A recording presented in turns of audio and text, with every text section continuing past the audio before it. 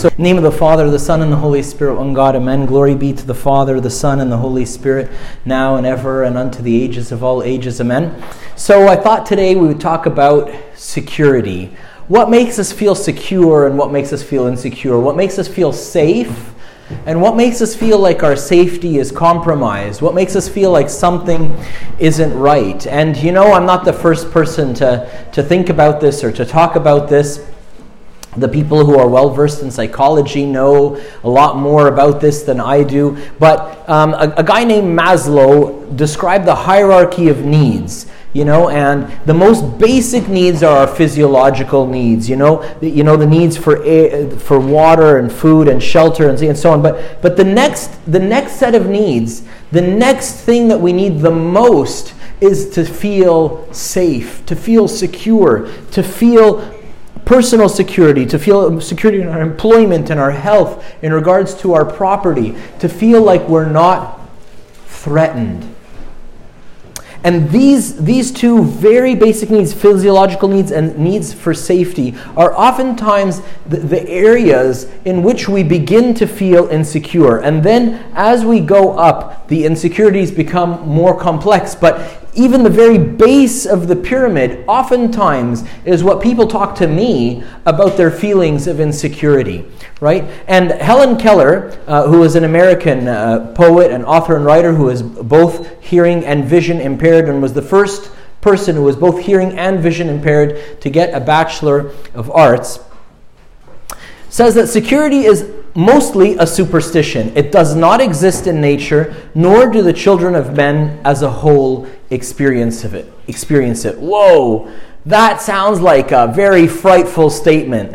Are you serious? There's nothing called security. There's nothing called safety. Well, and she's a very smart woman, and she seems to think so. And we do all kinds of things to help ourselves feel safe and to feel secure. And some of them, there's research and data to show that they do improve our safety. But does that necessarily ensure security? We wear seatbelts, we have airbags in our cars, we drive with our daytime driving lights on. When we go cycling, we wear a helmet, we wear reflective gear, we have little bells on our bikes, LED lights that are flashing. When people at work wear safety vests and boots and goggles and hard hats, right? And stuff to cover their ears if they're using loud machinery. We have fire exits indicated, fire suppression tools, and fire hydrants, and all these things, all these different kinds of things to help us to improve our safety and to help us to improve our security. So is Helen Keller right?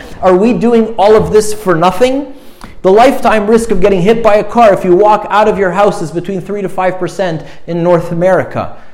What do we do to improve our safety in that? We look left and right and we try to listen to what our parents taught us. But what more do we do? Not much. And are we actually safe? Are we actually secure? Are we actually in control?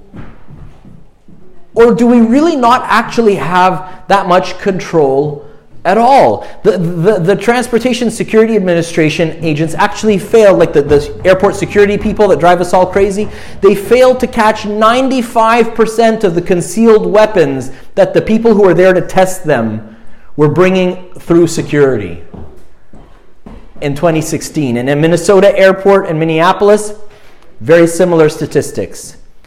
So we endure these safety measures, and we all do this. But are we actually really safe? Are we actually really secure? Is it actually that easy to bring, weapons onto an airplane? Are any of you going to stop flying because of this slide? I don't know. I hope not. Right?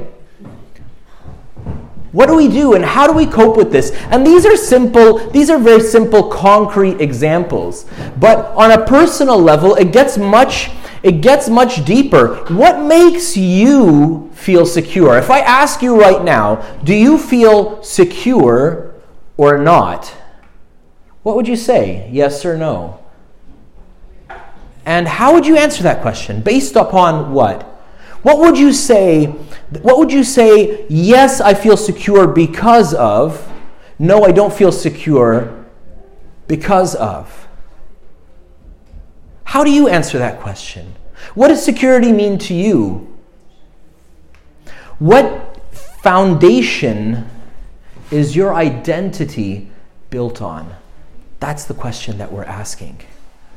Is your foundation secure or not? Jesus talked about this. I honestly think, and a big take-home message of today is that I honestly think whether you believe in God or you don't, whether you love God or you don't, whether you're Christian or you're of another Abrahamic religion, or you're of a Southeastern Asian religion, or no religion at all, or if you follow some philosophy or you don't follow anything. I honestly think that Jesus' teachings are good common sense, and they actually address this issue for everybody, regardless of where you're coming from. Jesus says, at the end of the Sermon on the Mount, at the end of after he's been preaching, the most beautiful preaching that has ever happened, the most beautiful teaching, the most beautiful words ever spoken by a human being. He says this, "But why do you call me Lord, Lord, and not do the things which I say? Whoever comes to me and hears my sayings, I will show you, and hears my sayings and does them, I will show you whom he is like. He is like a man building a house who dug deep and laid a foundation on the rock. And when the flood arose and the stream beat vehemently against that house, it could not shake it, for it was founded on the rock." Jesus says something. He identifies something. The house which is founded on the rock doesn't get killed by the storms. The house which is founded on the rock doesn't get killed by the storms, but it weathers the storm. What does it mean that it's founded on the rock? It means that the foundation wasn't just laid. The foundation was dug deep. They kept digging and digging and digging until they founded it on rock, on something solid. It doesn't mean that the foundation was not properly constructed. No, the foundation in both houses, built on the rock, built on the sand, Jesus gives a comparison, right? Does a little compare and contrast. Both of them, the foundation was built well, the house was built well, everything was built well. But one of them, the foundation was built on rock. What's Jesus talking about? First he says, "Why do you call me Lord, Lord, and not do the things that I say?" This is a trap that a lot of us fall into, whether it's the teachings of Jesus, or whether it's good advice, or whether it's a New Year's resolution, or whether, we decide we want to lose some weight, so we research the best ways to do that. We decide we want to improve our sleep hygiene, so we research a bunch of ways to do that. We decide we want to, save more than we spend usually, so we research a bunch of ways to do that, and we come up with all this great advice, and we listen to the gurus, and the advice they're given is great. And then we get up from our laptop, we get up from our computer, we get up from our phone, from our tablet, from whatever device we were reading on, and we continue with our merry lives exactly the way we were before. And nothing changes. Jesus is telling us, why are you listening to me and you're nodding your heads and you're saying, yeah, that's right, yeah. But you're not doing anything. One point, St. John Chrysostom, who's a patriarch of Constantinople in the 4th century, early 5th century, realized he was a phenomenal preacher. He was so amazing that they named him of the golden mouth. His name was Archbishop John, and Chrysostom, stoma, mouth, Chryso, gold, of the golden mouth. He was such a phenomenal preacher. He was an orator. I mean, you read his sermons now, translated, and they're phenomenal. They're absolutely, they're an easy read, and he just convinces you. He's so slick, And so at the end of his sermon, you'd commonly get a standing ovation. People stand and clap. For minutes, they would clap and clap and clap and clap. But he realized nobody's doing what he's teaching. I mean, he's a pastor. He's a father. He wants the well-being of his people. So the next week, he decided he was going to preach exactly the same sermon. Zero novelty factor. Exactly, word for word, same script, same points, everything. Everybody stands up and starts clapping, and another standing ovation. And he says, that's it. Why are you clapping? I'm telling you, you're sinners. I'm telling you, you have to repent. I'm telling you, you're going to hell if you don't stop. I'm telling you. Who are you clapping for? And he just says, that's it. I'm not preaching anymore until you do something different. Because we're not here for entertainment, he tells them. I'm not your entertainer. I'm not here to keep you busy. I'm not here to fill your Sunday afternoon. I'm not here so that I can become the talk of the town. Did you see the show? I'm here to give you life. I'm here to give you life. And you are dying. You have terminal cancer. And the cure for your cancer is right there. And you're clapping for the cure. Dude, take it. You're going to die. He's telling them, and they're clapping. Very nice. Oh, yeah, it's excellent research and world acclaimed. I mean, the guy got a Nobel Prize, and they, and philosophizing about it. And that's what we do, when we take Scripture, we take Jesus' teachings, and we translate them back in. We got them in English. We translate them back into Greek. I do this all the time. A word study, and we sit and we pontificate about the whole thing, and we spend all afternoon, relishing in it. One day, I'll tell you a funny story, which is a little bit humbling, so don't laugh at me. I had the opportunity to serve once as a missionary, just for a month, filling in for some missionaries who had left. And so I was in a monastery by myself with this monk. The monk's job was to keep up the monastery. So he didn't do any mission. He didn't do any outreach. He just was taking care of the monastery. He was planting vegetables and doing things and feeding me. And he was an extremely holy man. Like, he had the gift of clairvoyance. He would answer your question before you asked it, kind of thing, And so one day I asked him, Father Abdul Messi, why is it that sometimes I can hear the voice of God loud and clear, and sometimes I can't? And he looked at me, he goes, you know why? Because God tells you to do something, but you love to hear the voice of God. Everything he said was perfectly true of me. Maybe it's not true of you, but it was perfectly true of me. You relish in the voice of God. The voice of God is like music to your ears. I told him it is. It's like the most beautiful sound on the face of the earth. I could just sit and listen to the voice of God all day. He says, that's the problem. God doesn't want to be music to your ears. He wants to be instructions for life. He doesn't want you to sit and listen and say, yeah, that's really what we should do in the mission. That's great. And you sit on the couch. That's great that you appreciate it and you love it and you enjoy it. Now get up and do it. And he's not going to tell you step 2 before you've done step 1. Step 1 is already so overwhelming. Imagine if he told you step 2 and step 3. You would die, So he just gives you step 1, and when you do it, he'll give you step 2. And when you do that, he'll give you step 3. It was the best advice I got. It was perfect, the perfect advice for me. Jesus says, why do you call me Lord, Lord? If I'm your Lord, I'm your master.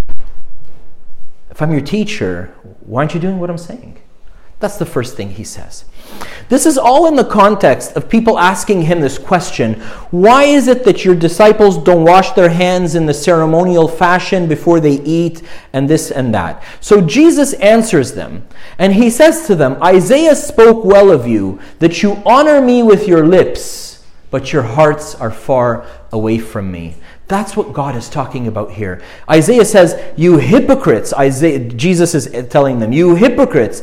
Isaiah was right when he prophesied about you. These people honor me with their lips, but their hearts are far from me. They worship me in vain, and their teachings are merely human rules. Jesus is telling us something. If we want to figure out this security thing, if we want to figure out this foundation thing, it's going to take more doing and less, God forgive me, like Bible study. It's going to take getting up off of our rear ends, rolling up our sleeves, and getting our hands dirty. In our own lives and in the lives of others. In our own relationship with God and in our relationship with our neighbor. That's what it's going to take. Not more listening, not more pontificating, right? if you feel like these words are a bit harsh, but these words are really directed at you. You're great at listening to a podcast, on your way to work, and a sermon on your way home, and you've got all this stuff memorized, but you feel like you don't actually do very much. You're a listener. You're an excellent listener, but you don't do very much. Be encouraged. The psalmist in Psalm 78, whoever wrote the psalm, says about the people of Israel in the desert, that they gave God such a hard time. They drove him crazy. They complained about everything possible, under the face of the earth, under the sun. On the face of the earth, they complained about absolutely everything, right? And then he says, but all they gave him was lip service. They lied to him with their tongues. Their hearts were not loyal to him. They did not keep his covenant. That's what they did. So what should God do with them? What should he do with them? The next couple of verses tell us what God does with them. He was merciful and forgave their sins. Many times he held back his anger, for he remembered that they are merely mortal men. God is very compassionate. He gives them an excuse. He says, but they're mere mortals. Like, they're doing their best. They're doing their best. And he looks at you and he looks at me as we listen to our sermons on our way to work or on our way to school and our podcasts on our way home. And we do all this listening and we do all this and we know all this Christianese and all this Christian lingo, but we don't do very much. And he makes excuses for us. He says it's okay. But on the cross, Jesus does the same thing. He says, Father, forgive them, for they know not what they do. And he says that about you and about me. Our God is not a God of guilt. And I'm not here to guilt you. I'm just here to give a little bit of a wake-up call to you, and most of all to me. And we're going to see this. It's good to hear. It's imperative to hear. But it's also imperative to do. So Jesus breaks it down for us. He says, whoever comes to me, hears my sayings, and does them. 3 things is what digging a deep foundation is. Digging a deep foundation equals comes to me, hears my sayings, and does them. That's what Jesus is saying, right? And that deep foundation, why does he say come to me? Why doesn't he say go to the Father? Why doesn't he say, because, and another part of Scripture, Jesus says, I am the way, the truth, and the life. This rock that God wants us to build our lives on is the rock of truth. Right? And we could make it super religious and so on, but I don't want to go there. I just want to keep it really plain and simple. I just want to keep it really common sense, like anybody at the bus stop can understand this. If you found your decisions on something which is not true, you're not guaranteed what the outcome is.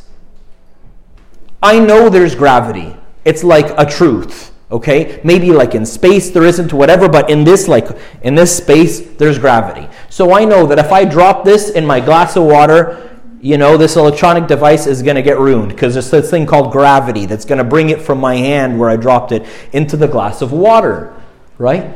And that's pretty reliable. I bet you if I tried it 10 out of 10 times, the device is going to fall out of my hand into the glass of water. So I can, that's reliable information. But how I feel about it, or what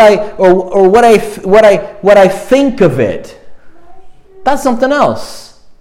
And that's not a constant. It's not something that's constant. It's shifting sand. It's not a bedrock of truth. And there's kind of there's this funny thing, like how do we make our decisions? There's 3 different things. There's fact, and there's faith, and there's feeling. But we oftentimes turn it on its head, and we do the things that we feel, and then we do the things that we believe, and the last thing we do is go and try to find out whether they're actually true or not. Like, I've got about 10 friends. It's a great time to be watching what you eat these days in our community, because almost half of our community is I don't eat this, I don't eat that. It's great to eat out with everybody. Half of us are on air and water, right? It's a fantastic, but everybody's doing some different diet. And I read this, and I heard this, and this works for me. And like, okay, guaranteed, like different things work for different people and all of that. Sure, no problem. But like, has anyone went and looked at like any scientific evidence on what this is based on? Or maybe talked to an expert, like a registered dietitian who actually knows what they're talking about and has done the research? Are we looking at the facts? Or we just read something? Or is it just whoever shouts the loudest is the rightest? That's the world we live in now. St. Anthony said that was going to happen. That it was just going to turn into a shouting match. And it really didn't matter whether you're right or wrong. It just mattered how loud you could be. What pulls your train? Fact or feeling? Are the decisions that you and I make, are they founded on truth? Not necessarily scriptural truth or whatever. Yes, sure, Scripture is great, Bible's great, Jesus is awesome. But are they founded in truth? Or are they just founded on what you woke up feeling that morning? I'll tell you, a lot of the decisions I make and my behaviors that ensue as a consequence are just based on how I woke up feeling that morning.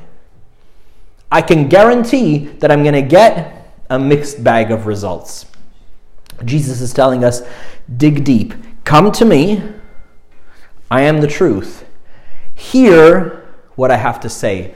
I want to tell you why I think it's probably of enormous value for everybody on the face of the earth to listen to what Jesus has to say. Because Jesus teaches us good common sense. Jesus says things that if you stopped for a minute, stop for a minute and be devil's advocate and think that Jesus has some kind of crazy ulterior motive and try to figure out what it is. Like he's trying to screw you. You know what I mean? He's trying to pull a fast one on you. So he says, lay up for yourselves treasures in heaven where neither moth nor rust destroys and where thieves do not break in and steal. Jesus is saying that any goods that you have, we're talking here like literally, okay? No fancy, metaphorical, allegorical, Bible interpretation. Just totally like, black on white or white on black, right? The goods that you got in life, if they are valuable to you, you should put them somewhere safe, where they're not going to get ruined by things of the natural world, and nobody's going to steal them. Back in the day, my parents had a safety deposit box at the bank. I don't know if anybody still does that. I don't have anything that valuable. I went about 7 years without locking my front door because I figured there's nothing here that anyone would want to steal, and if they want it that bad, they can have it. Like Jesus, this isn't theft. If they want my underwear, my socks, or my laptop that hardly works, they can have it, it's not theft, Lord. Don't count it against them. It's not a sin. Let them have whatever they want, right? But back in the day, I don't know. My parents, I guess, had stuff, right? They put it in a safety deposit. They put it somewhere safe. You ever heard of bank robbers? Right? That stuff still happens. We just don't hear about it because it's kind of bad PR for the business. Put it somewhere safe. Jesus is saying, give it to me. I'll hold on to it for you. Jesus says a little further, you can't take it with you. You can't take it with you, but you can send it ahead if you want. Do good and lend, expecting not to get anything back. We talked about this a bit upstairs in the liturgy sermon upstairs. I just mentioned it again. My dad gave me the best advice in the world. He says to me, never do something expecting to get a thank you from somebody. Because if you don't get a thank you, you're going to be upset. You're going to regret that you did it. Do something that you want to do because you want to do it. Not because you're expecting to get something in return. When you're expecting to get something in return, you make yourself the slave of that person. They say thank you, you're happy. And then they don't say thank you, you're upset. No, dude, gratitude is good for the soul. Gratitude is good for them. If they say thank you, it's good for them. It's not good for you. It's good for your ego and make you proud and arrogant and pompous and nobody that anybody likes. right? So it's not good for you. It's good for them. So if they say thank you, it's good for them. It's on them. If they don't, it's on them as well. You do what you want to do because you want to do it. If you want to do good for somebody, you go right on ahead and you do it. And your reward for doing it is being allowed to do the good that you wanted to do. You wanted to do something and you got to do it. There's your reward. Whoever you're waiting for a reward from is the person who may or may not give you that reward. Jesus is saying, ask for the reward from me instead of asking for it from people. I will always give it to you. Lend, expecting nothing. It's just good common sense advice. It's just good common sense. You don't have to believe Jesus is the Son of God. He died, He rose from the dead, He's Savior of the world. I believe all of that, and I think it's extremely important. But to get benefit from this, you don't need to believe all of that. You need to believe in common sense. You need to be a human being. Jesus was the ultimate anthropologist. He says, he tells his disciples, don't take any money with you, a beggar's bag, an extra pair of shoes. Don't waste time along the way. Don't hesitate to accept hospitality, for a workman is worthy of his wages. He's telling his disciples, it's taken care of. You don't have to take your lunch with you because I've already prepared somebody in the town you're going to who's going to invite you over for lunch. Just show up on time. Just show up before lunch. Don't waste your time talking to people left and right as you go. Just head straight to your destination. He's giving his disciples good advice. He's not trying to be a stick in the mud. He's just giving them good advice. Travel light. I am the worst person at traveling light. I get on every flight, whether I'm going to somewhere for half a day or if I'm going for 10 years, I get on every plane with as much luggage as they'll allow me and then some, right? And I always end up sitting next to somebody who gets on the plane with like a novel, and they're about 30 pages to the end. They finish reading it, and they leave it in the seat back pocket. They came on with a book, and they left with nothing. And I'm so jealous. One day I decided, you know what? I'm going to do that. I'm just going to go on the plane with my iPad. And I realized, no, you know what? If I get on with my iPad, I can't leave it. I'm going to do the leave it in the seat back pocket thing. I want to try that, right? So I got on there. Literally, I printed out a couple of articles for myself. I read them on the plane, stuck them in the seat back, and I walked out. I felt like a king. I was like, wow, this is what it feels like not to have like a 40-pound backpack and a carry-on and then a shoulder bag, a messenger bag, and like you're carrying all this stuff and you feel like the abominable snowman. Jesus is just giving us good advice. He's telling us travel light. You're working with me? You're working for me? I've got people.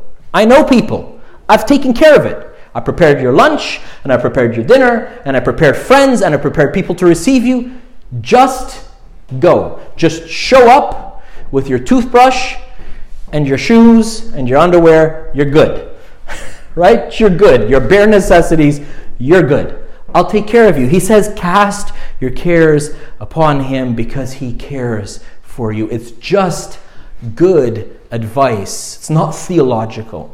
So in the time of the Enlightenment, there was a huge assault on Christianity by people like Voltaire and Diderot, and they were saying that Christianity is all superstition and it's irrational and all this stuff. And the response to it was a whole bunch of philosophers and other academics answering them and saying, you know what? Jesus was the ultimate teacher of common sense. One of them was Sir Isaac Newton. Listen to what he says. He says the most beautiful system of the sun and planets and comets is not to be attributed to some blind metaphysical necessity, but could only proceed from the counsel and dominion of an intelligent and powerful being who governs all things, not as the soul of the world, but as the Lord over all. He says everything is too perfect and too beautiful to just be by chance. Basically, he's giving the argument of what's oftentimes called intelligent design, as far as I understand it. Jesus says, come to me, hear what I got to say, because it's just good common sense advice. It will make your life better. It really will. But it'll only make your life better if you do it. If you get insider information that the real estate market is about to crash, but that these two tech companies are like about to explode in growth, and the wisest thing to do would be to like sell your property like a fire sale and move your assets from real estate to securities, to stocks. Funny that stocks are called securities, but anyways, right? And you hear this and you're like, wow, man, I'm so lucky to have this insider information. This is awesome. This is great. Like, you know, everybody's going to tank and I'm going to like skyrocket. This is fantastic, right? And you came, you listened, and you appreciated, but you didn't do anything. What's going to happen to your assets? They're going to tank, right?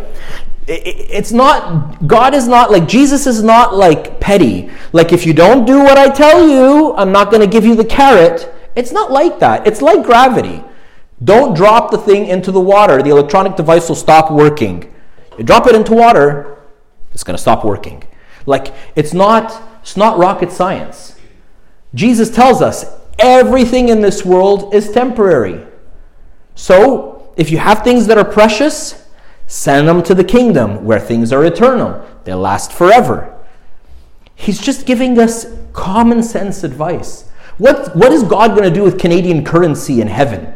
He can't spend it there, but he's keeping it for you. And whatever it is that's precious to you. It doesn't have to be money or gold. It could be your family, it could be your children, it could be whatever that may be. St. John the Apostle says, "Dear children, let us not love with words or speech, but with actions and truth." Jesus is so kind and gentle. In Deuteronomy, there's this beautiful, beautiful verse that says, "In the wilderness where I saw how the Lord your God carried you as a father carries his son all the way until you have reached this place." They're standing on the banks of the river Jordan and they're about to cross into the promised land. They've been wandering around for 40 years. And Moses tells them, the Lord is telling you, I carried you like a father carries his son. I carried you all the way through the wilderness. Jesus tells us that God takes care of the lilies of the field. He feeds the sparrow. Why wouldn't he do the same for you? Why wouldn't he do the same for you? He's giving us good advice for us to come, to listen, and to do it. He's giving us a rock in the middle of an ocean, in the middle of a storm, that we can found ourselves on. There's a song called, "On Christ the solid rock I stand." I can stand on this rock because it's not shifting sand, right? Speaking of sand, there's a beautiful poem which is founded on that verse from Deuteronomy 1:31. I carried you in the wilderness, called Footprints. You might have heard it, where this person is looking, and at the beach, and they feel like they've been walking along this beach, along the shoreline, and it represents their life. And they look and they see that there are times where there are two sets of footprints, theirs and the Lord's, and other times where there's just theirs. And they say, and they look carefully at the times it was just theirs. They say those are the times that were darkest in their life. It's almost like when things got bad, when bad news came, all of a sudden there was only one set of footprints. What happened? And they asked God, what happened? How come there's only one set of footprints in the dark times of my life? And Jesus answers and he says, because in those moments I was carrying you. I was carrying you like a father carries his son or his daughter through the wilderness. I was carrying you. We started off with Helen Keller saying that maybe security is just a superstition. Maybe it doesn't really exist. She also says that the best and most beautiful things in the world cannot be seen or touched. They can only be felt with your hearts. Let's take a moment and close our eyes and think about the truth of God that we can found our lives in. think about the things that make us insecure, and what's the truth? What's the truth that relates to that specific insecurity? How are we today going to come to Jesus? How are we going to listen to what he has to say? And how are we going to put it into practice? 3 simple steps. Identify your insecurity, and then come to Jesus and see what he has to say about it. And then put it into practice. And let your life and mine be founded on the rock of his truth. Glory be to God forever and ever. Amen. Let's pray. In the name of the Father, the Son, and the Holy Spirit, one God. Amen. Lord, you know above all else how to speak truth into our lives, Lord. Not random truth about random things and about how many comets there are, how many planets there are, or other random pieces of trivia. But you, Lord, you know how to speak truth in our lives and the things that matter to us the most. We're asking you, Lord, from all of our hearts to speak truth into our lives, to open our hearts to you, to open our minds to you, Lord, to hear what you have to say about the things that matter to us. And then, Lord, give us the courage, give us the endurance, the stamina, give us the hope that allows us to put your words into practice and to make with you, Lord, hand in hand with you, a new reality in our lives. In the mighty name of Jesus, the intercessions and prayers of all your saints, Lord, we're asking you, Lord, through all their prayers, to effect a real change in our lives today. Hear us, Lord, as we pray to you, our Father who art in heaven. Hallowed be thy name. Thy kingdom come. Thy will be done, on earth as it is in heaven. Give us this day our daily bread. Forgive us our trespasses. We forgive those who trespass against us. And lead us not in temptation, but deliver us from evil one. Christ Jesus our Lord, for thine is the kingdom, the power, and the glory forever. And now the love of God the Father, the grace of his only begotten Son, the gift and fellowship of the Holy Spirit be with you all. Go in peace, and may the peace of the Lord be with you all. Amen. Have a great afternoon, and we'll see you again soon. God bless you.